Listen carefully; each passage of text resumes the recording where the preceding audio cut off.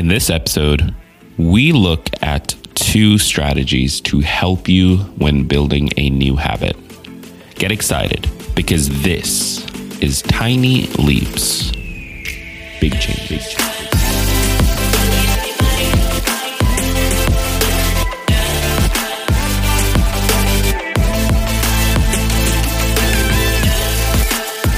Welcome to another episode of Tiny Leaps, Big Changes, where I share simple strategies you can use to get more out of your life.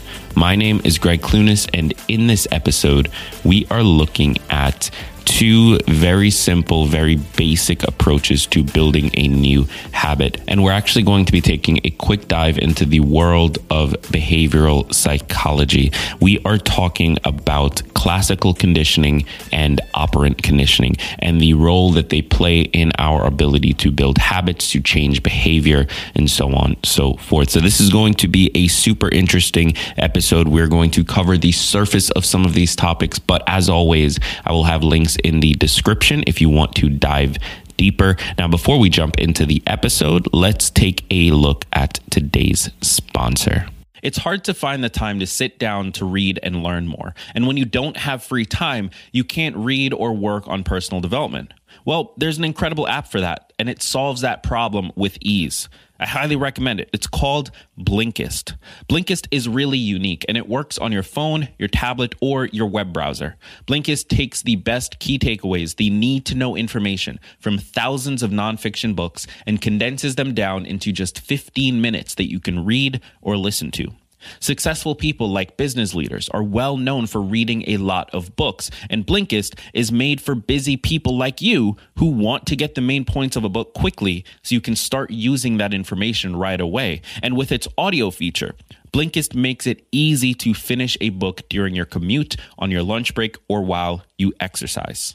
Just 15 minutes. 12 million people are using Blinkist right now, and it has a massive and growing library from self-help, business, health, to history books. It has the latest titles from bestsellers lists, as well as the classic nonfiction titles you always meant to read, but never had the time to. One of the books I've been meaning to read for a while is Dare to Lead by Brené Brown. It's one of those books that I hear about constantly, but I just haven't had a chance to pick up yet. Thankfully, with Blinkist, I can go through it in 15 minutes and then decide, do I want to pick up the full book or not? Either way, I get the information and I can walk away knowing what that book is about and using its insights to improve my life. With Blinkist, you can get unlimited access to read or listen to a massive library of condensed nonfiction books, all the books you want, and all for one low price. And right now, for a limited time, Blinkist has a special offer just for Tiny Leaps listeners. Go to Blinkist.com/tinyleaps to try it free for 7 days and save 25% off your new subscription. That's Blinkist, spelled Blinkist. Blinkist.com/tinyleaps to start your free 7-day trial. And you'll also save 25% off, but only when you sign up at Blinkist.com/tinyleaps. For most of us, when we're trying to change our lives and to change our behavior on a day-to-day basis, we first think of habits. And this makes perfect sense because habits make taking action easy. If we want to accomplish something and we're able to take the chief behaviors responsible for that thing and turn it into a habit, something that we just engage in without having to think about or plan or stress about, something that we can just make happen, if we can take those behaviors and turn them into a habit, it becomes dramatically easier for us to actually follow through. And as we all know, if our behavior is in line with the things that we want and we're actually doing things every day to move towards it, we have a massively increased chance of actually accomplishing it. So building a habit is incredibly desirable, but it also makes it easier in the long term for behavior changes to stick. So for example, if you start doing something new and you are over time able to create a habit out of it, you end up sticking to that thing for longer. You end up doing it for longer because it becomes a part of your identity. It becomes a part of what you engage in every single day. So building habits is something that I think we all really want to explore and look at in our own lives when it comes to our personal development. And there are two schools of thought around conditioning. When we look at the world of behavioral psychology and how people learn things, how people develop behaviors, how people develop certain responses to various stimuli, there are two schools of thought. The first is called classical conditioning, and the second is called operant conditioning. So I'm going to quote a really well done article from verywellmind.com here, but you can find the link to this in the description if you want to go deeper. Classical conditioning is a technique frequently used in behavioral training in which a neutral stimulus is paired with a naturally occurring stimulus. Eventually, the neutral stimulus comes to evoke the same response as the naturally occurring stimulus, even without the naturally occurring stimulus presenting itself.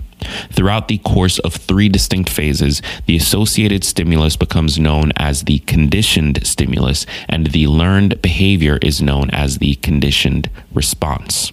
So what does this mean? Well, I've got an example here from the same article. So let's go through that, and then we're going to talk about how this relates back to building habits. So the example is, quote, John B. Watson's experiment with little Albert is a perfect example of the fear response. The child initially showed no fear of a white rat, but after the rat was paired repeatedly with loud, scary sounds, the child would cry when the rat was present.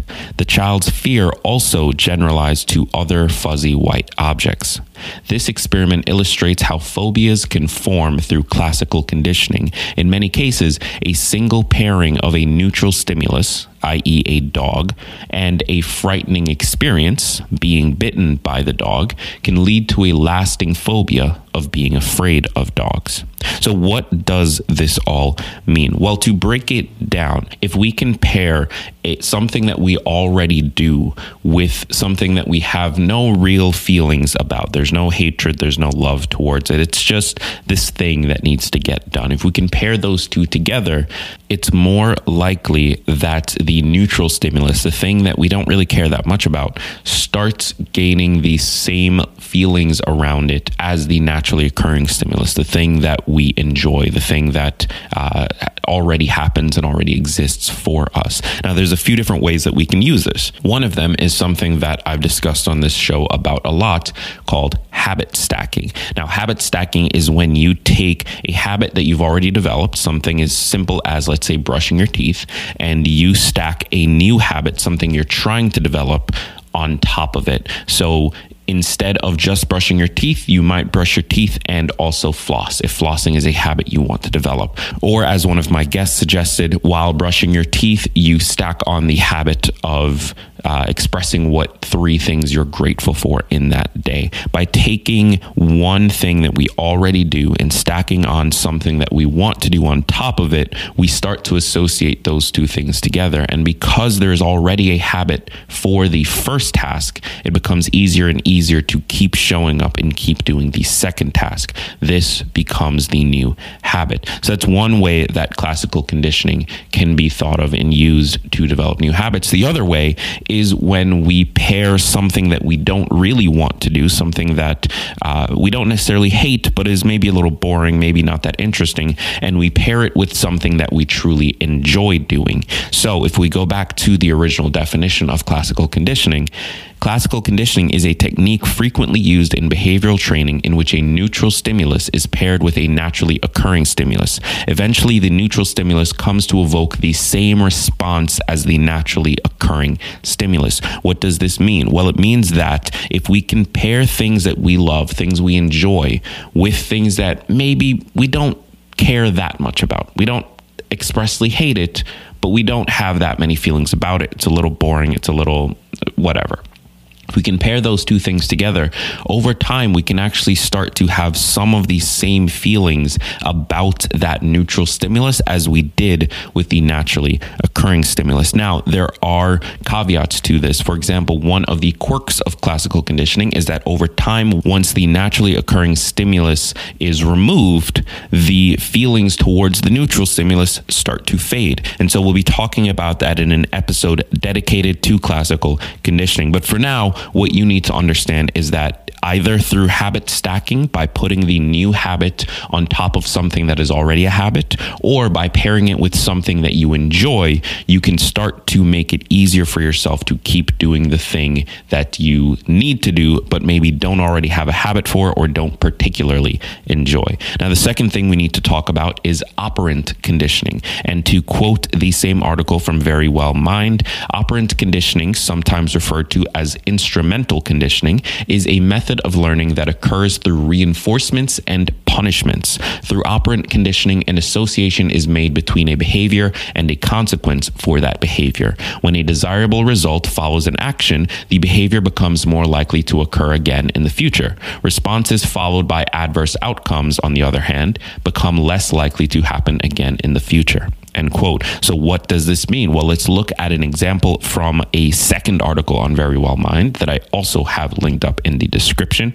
Quote, if your child acts out during a shopping trip, you might give him a treat to get him to be quiet. Because you have positively reinforced the misbehavior, he will probably be more likely to act out again in the future in order to receive another treat. And just to bring up a second example that they have here, they also mention in the exact same scenario, your child is acting out in a shopping trip, you're giving him or her a candy bar or something to keep him quiet. That's also reinforcing the behavior in you. So you are more likely the next time that child acts out to just give them a candy bar or something in order to get the favorable response of them being quiet. So what does this mean for our behavior, for developing habits? Well, it really starts to look at the power of reward systems and also the drawbacks of reward systems. Because one of the things that operant conditioning lays out is that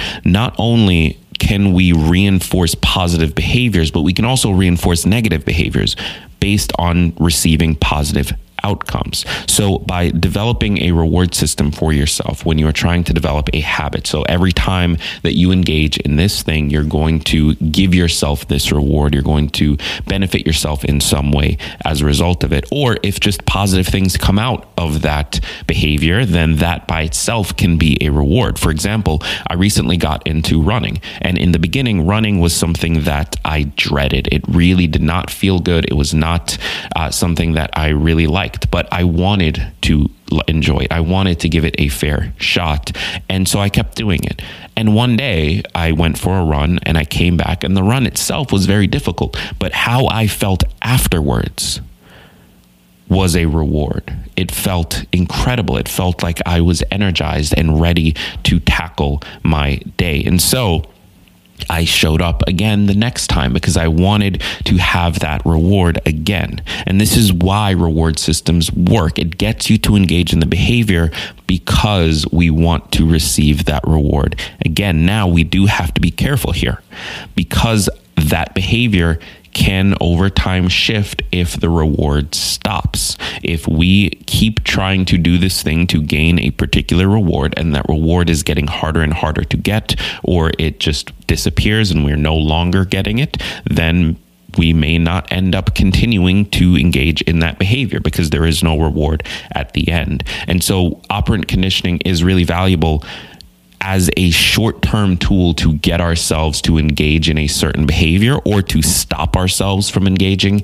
in a certain behavior. And this is the power that punishments have. By creating a negative outcome for a specific behavior, we're less likely to engage in that behavior. But over time, if we can't keep up that system of reinforcements and punishments, that behavior change can shift. And so we use it as a tool to develop habits or routines that can then stick around in the long term. And the last thing I want to leave you here with is that operant conditioning and classical conditioning do not have to work on their own. They can work together. You can design a system of rewards and punishments, a system of neutral stimulus with positive stimulus in order to get yourself to change your behavior both in the short term through the reinforcements, the punishments, the reward system, as well as over the long term by changing the way you think about it, by pairing it with something you love and starting to develop some of those feelings towards it. So there's a lot here that